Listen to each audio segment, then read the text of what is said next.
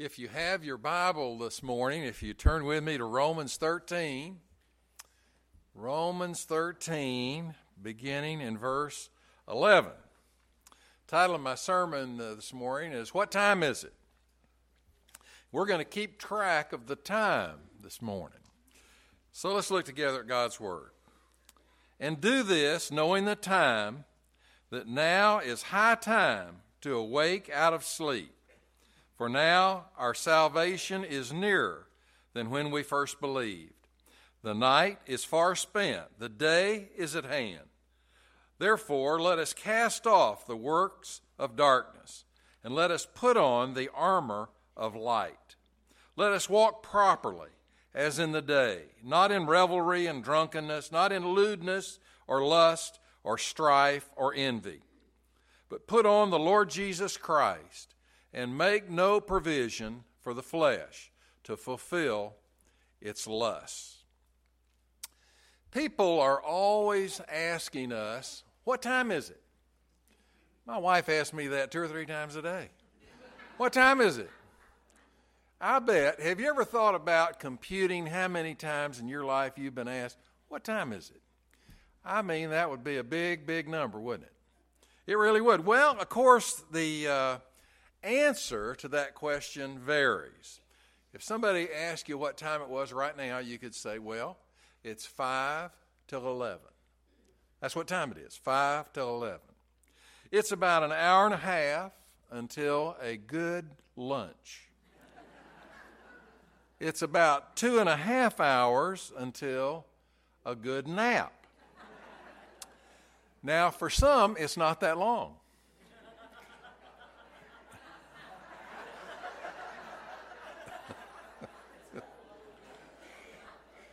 We have equal opportunity sleeping here. It's a time of morally and ethically darkness. It's spreading across the pages of our newspaper, across our land. It's a time of warfare and frivolity. It's a time of love and anxiety. It's a time of huge stock markets, fluctuations. If we were to ask the Apostle Paul, who wrote our text today, what time it is right now, what would he say? What would his answer be? I believe that he speaks to that question in our text this morning. It's all about what time is it. Paul says that our day is a time of darkness and of light. Paul says that even in the church, there are some people who are causing the clouds of evil around us. Paul says that there is some quarreling, some jealousy, even among the people of God.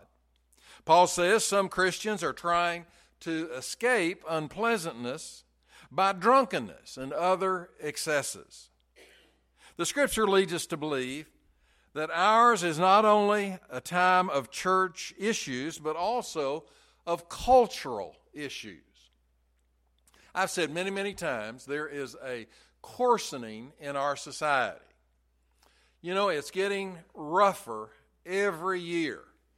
I know that some of you remember back in the 40s, you remember when nobody would think about wearing some of the clothes that everybody wears to Walmart today.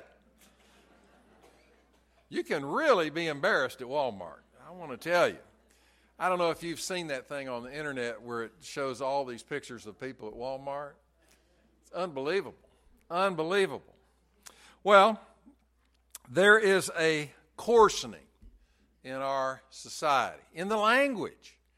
You know, you have these shows on TV, and you can almost keep track of which words they're letting people say. You know, each year it changes, and each year it gets worse. You know, now they're letting them say this word. Now they're letting them say this word. And it's just terrible. Well, we're having the same issues that Paul did in his day. Selfishness, perversion, and greed. They are present in every decade, every single one. But then on the other hand, it's not only a time of darkness, but it's also a time of light. It's just 21 days till Christmas. You know, that brings a brightness in our hearts and in our lives. We like that. You know, I was walking around saying hi to everybody this morning. Everybody's in a good mood, it seems like. I like that. You know, in the early service today, everybody was in a good mood. We had a good service. It was a good spirit. You know, I like to think about the manger during Christmas time. Do you have a picture or a little display of the manger somewhere in your house? You know, it kind of brings our focus back to what it ought to be. You know, the Christ child was important.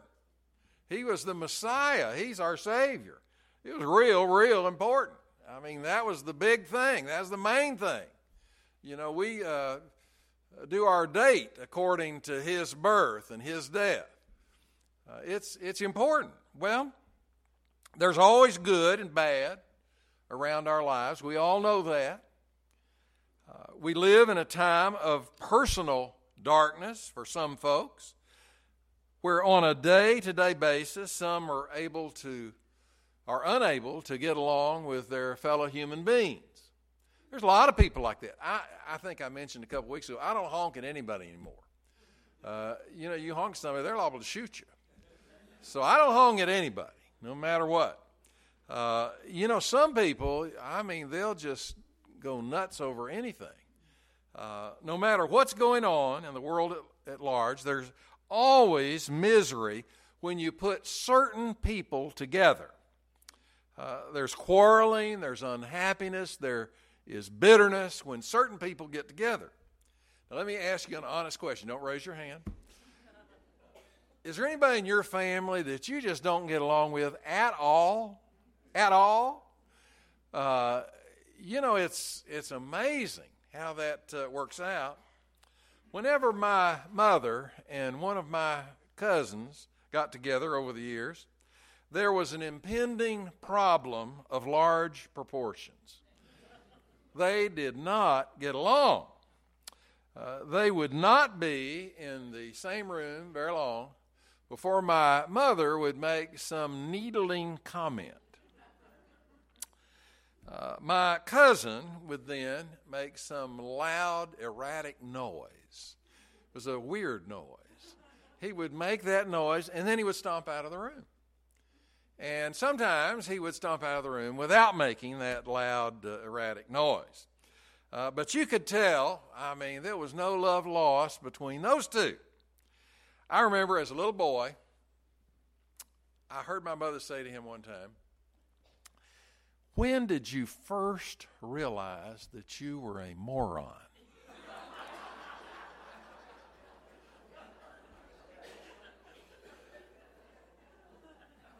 You know, it's hard to, get real high on the relationship scale after you say that. You know, it makes it harder. We have brawls at football games. You know, people fight. Sometimes the players fight, and then, some people, on the first couple rows, they think, well, gee, I'd like to be in that. And they come down, they get into the fight. Soccer is the worst.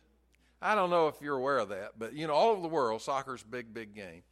And in some places, they'll come down out of the stands from both sides, and there'll be 1,000 people fighting. I mean, it's a big, big deal. They fight all the time at these big soccer games, all over the world. I mean, they just don't think anything about it. It's wild. Sometimes there's fights at these wild parties around. Sometimes husbands or wives shoot their mate's lover. These things are not so unusual in our day. Unfortunately, some of those things are commonplace. It's happening a lot. At this time, there is an evilness in every city. There is an evilness on TV. It's all about us. When I was a little kid, I thought there was something in the darkness that was really bad and that it was after me. I really thought that. And I wanted a light on in my room all the time. when I was real little, I went to see the movie The Thing. Did you see The Thing? I see some people nodding their head. They saw The Thing.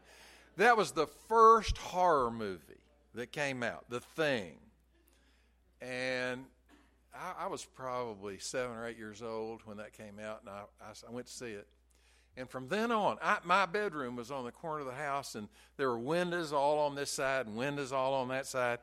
And whenever the limb would brush against the window, I would think, the Thing is here. You know, he's about to get me. And it was terrible. I was just scared to death. You know, I've mentioned this a couple of times. There is evilness around us. In New Orleans, they just report half of the crime. They just report half of the muggings. They just report half of the murders. You know why? Because if they reported everything, nobody would go to New Orleans. The tourists, it would kill the tourist business. So they don't report it. They just lie. You know, that's really the truth. I had a policeman in New Orleans tell me that. And I believed him. I thought, goodness gracious.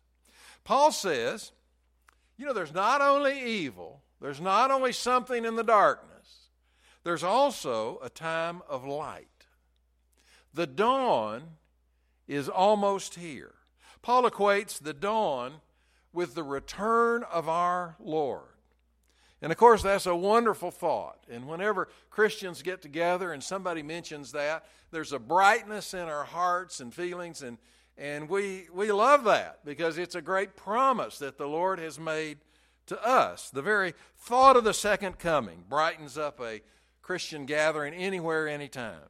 Yes, it's dark now, but it's not going to be dark forever. It's not. When Christ is in the picture, everything brightens up. Hallelujah. I love the lights around our church. It brings, kind of brings out, you know, everything that we can see and everything that we can appreciate. Our cantata, incidentally, is really good.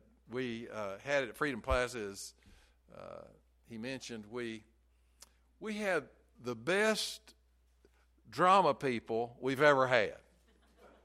They knew all their lines. It was good. It was really good. And the music was good. And I think that's the biggest crowd we've ever had at Freedom Plaza for our cantata. And it was, the whole thing was really good. It's a great message. You ought to come this Saturday or next Sunday night. It's good. You'd like it. We who are members of the community of faith know that the sun is going to rise. We know that. Now we know that the daylight is coming soon. We should not adapt to the darkness like the moles do, but rather we need to let the thought of his appearance brighten our souls today. In verse 12, Paul says, live as if you were in broad daylight. Broad daylight. Like the time was 12 noon, the sun was out, even though presently we are surrounded by some unpleasant things. Paul's a realist. He is not saying there is no darkness. He's not saying that at all. He is saying that in the midst of whatever darkness we might be in, we ought to think in a very positive way. We know much about the Lord and his ways, and we need to walk in the light of that knowledge.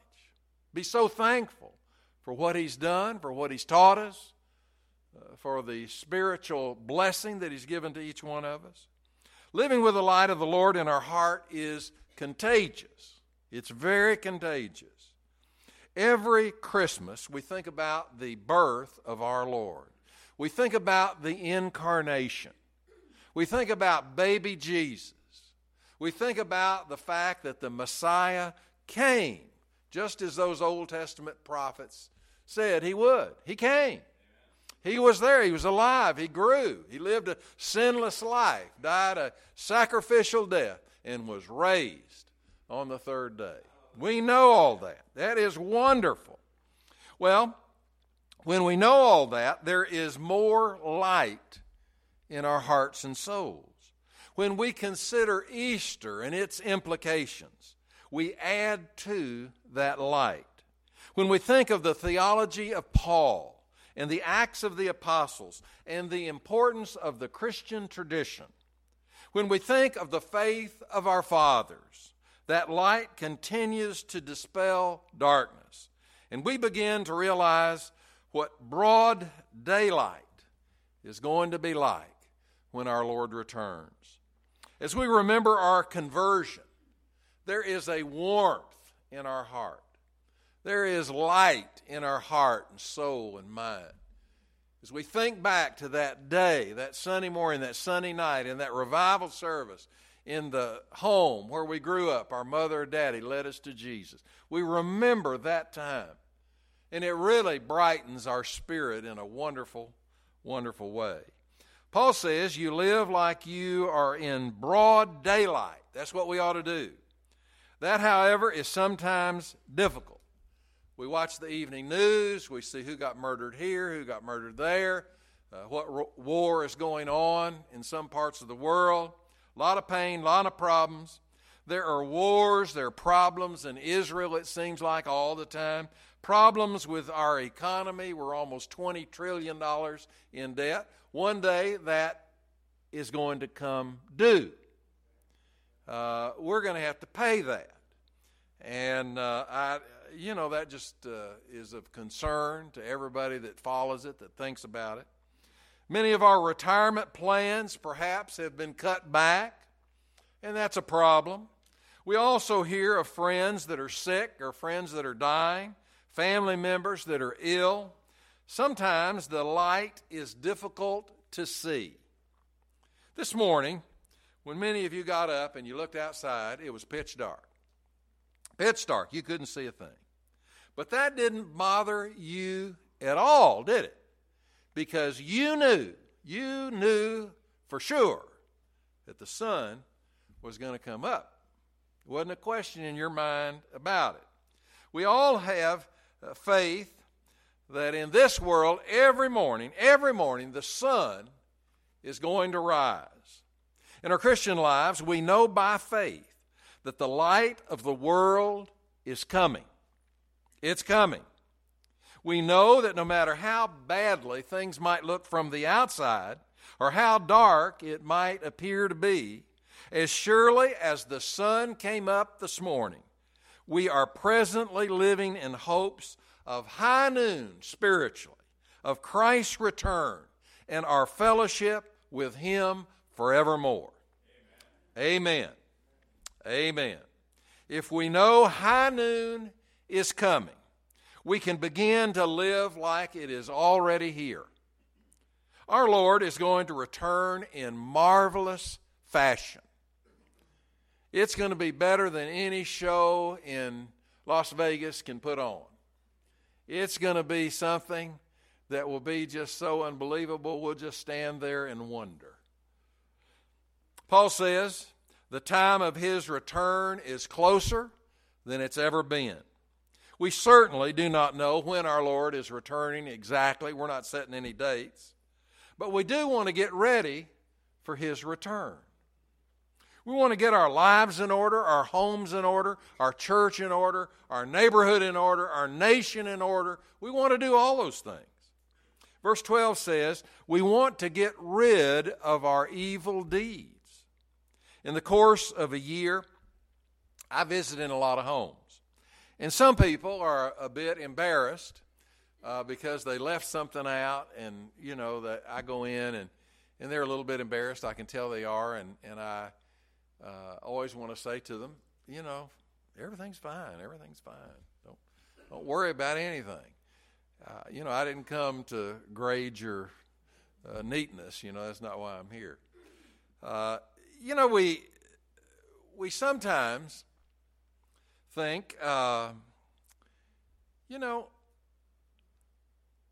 might be having an argument with my husband or wife when the Lord returns. Now, how will that go? I have walked into homes where people, you could tell they were having a big fight, and you walk in, and then they look at you and smile at you, but they don't look at each other. You know, you can tell. You can tell. I mean, it's very, very obvious. The people will be nice, but you can tell something has been going on that was not pleasant. How do you suppose it's going to be when our Lord returns? Will we all be sitting in the living room together in our suits and in our dresses? Do you suppose that we will have just kissed our husband or wife and everything will be good and everybody will be smiling? Do you think that he will come at just the right second for you? It won't matter how clean your house is. I can tell you that. But it will matter how you're treating your family, your neighbors, your fellow man. That'll matter. Verse 13 says, we should be decent and true in everything that we are doing. I was driving through Wimauma lately. I drive through there twice a day. And one of the churches had on their little sign out in front of the church, they had this up there on their big sign. It said, get ready, he's coming. Capital H. Get ready, he's coming. I love that. I just love that. And I think to myself, well, you know, they understand. They understand. They've got a handle on it. You know, do we have a handle on it? Do we individually, corporately have a handle on it? Are we getting ready? He's coming. He's coming. That's important. I hope you are not judging others. Paul talks about that, whether inside or outside of the church, as to whether or not they're ready. Let's let God do the judging on that. Let's put him in charge of that. Our personal and corporate living is made dark indeed if everyone, even the Christians, have a judgmental attitude. That's not good. If we get up at night and our night light has gone out, we kind of stumble around a little bit. We need the light. We really need it. Fish that live at a great depth in the oceans have great big eyes. Did you know that? Some have these great big eyes because they can't see at all if they don't have these great big eyes, because it's not real bright down at the bottom of the ocean. Not much light there. Well, light is that quality that all of us seek for and all of us want. We want it very much. With all the craziness in the world, it's time for Christians to let their light shine. We want to be shining for the folks that we know, for the folks with whom we interface on a regular basis. If Jesus Christ has come into our heart, there is a light within us that the world cannot extinguish. It can't put that light out, no matter what they do or what they say. And the light can be the light that shows the way for those who will follow behind us. In ancient Greece, the runner that won the race was not necessarily the guy that crossed over the line first. It was the guy that crossed over the line first that had his torch, and his torch was still burning. He was the winner. That was the guy that won. Sometimes I'm afraid that we're so busy. We're hustling and bustling around, and we're going here and we're going there. We're doing all this stuff. We need to be careful that somewhere along the way our torch goes out. We don't want that to happen. We want our torch to be burning. Well, what time is it? It's time for us to let our light shine in the world in which we live. It's time to let our light shine for the Lord Jesus Christ, because He certainly was there for us, as we will observe in the Lord's Supper in just a couple minutes. It's time for us to move away from the darkness and all the evilness that is associated with it. It's time for us to realize that Christ is coming again, and we need to be ready for His appearing. It's time for us to take a stand for Him who died for us. Please move out of the shadows today and join Him in the light. Perhaps this morning there's somebody in the house that would like to make public their profession of faith in Christ.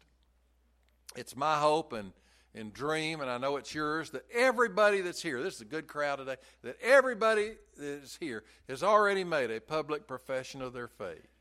But there might be someone or two folks that haven't done that. That is the foundation for everything spiritual, every single thing. If you don't lay that foundation, if you don't trust in Christ as your Lord and Savior, then nothing else matters. You got to lay that particular foundation. You could trust in Him today. I hope you will, if you don't know Him. And then just walk down the aisle in a few minutes and take a stand for Christ. If you're here, you've been visiting with us for a good time, you'd like to join our church, we want you to. We're encouraging you to. Hope you will. I'm going to stand right down here at the front. We're going to stand and sing. If the Lord leads you, just slip out, slip forward, and take a stand for Him as He did for you. Let's stand together as we sing.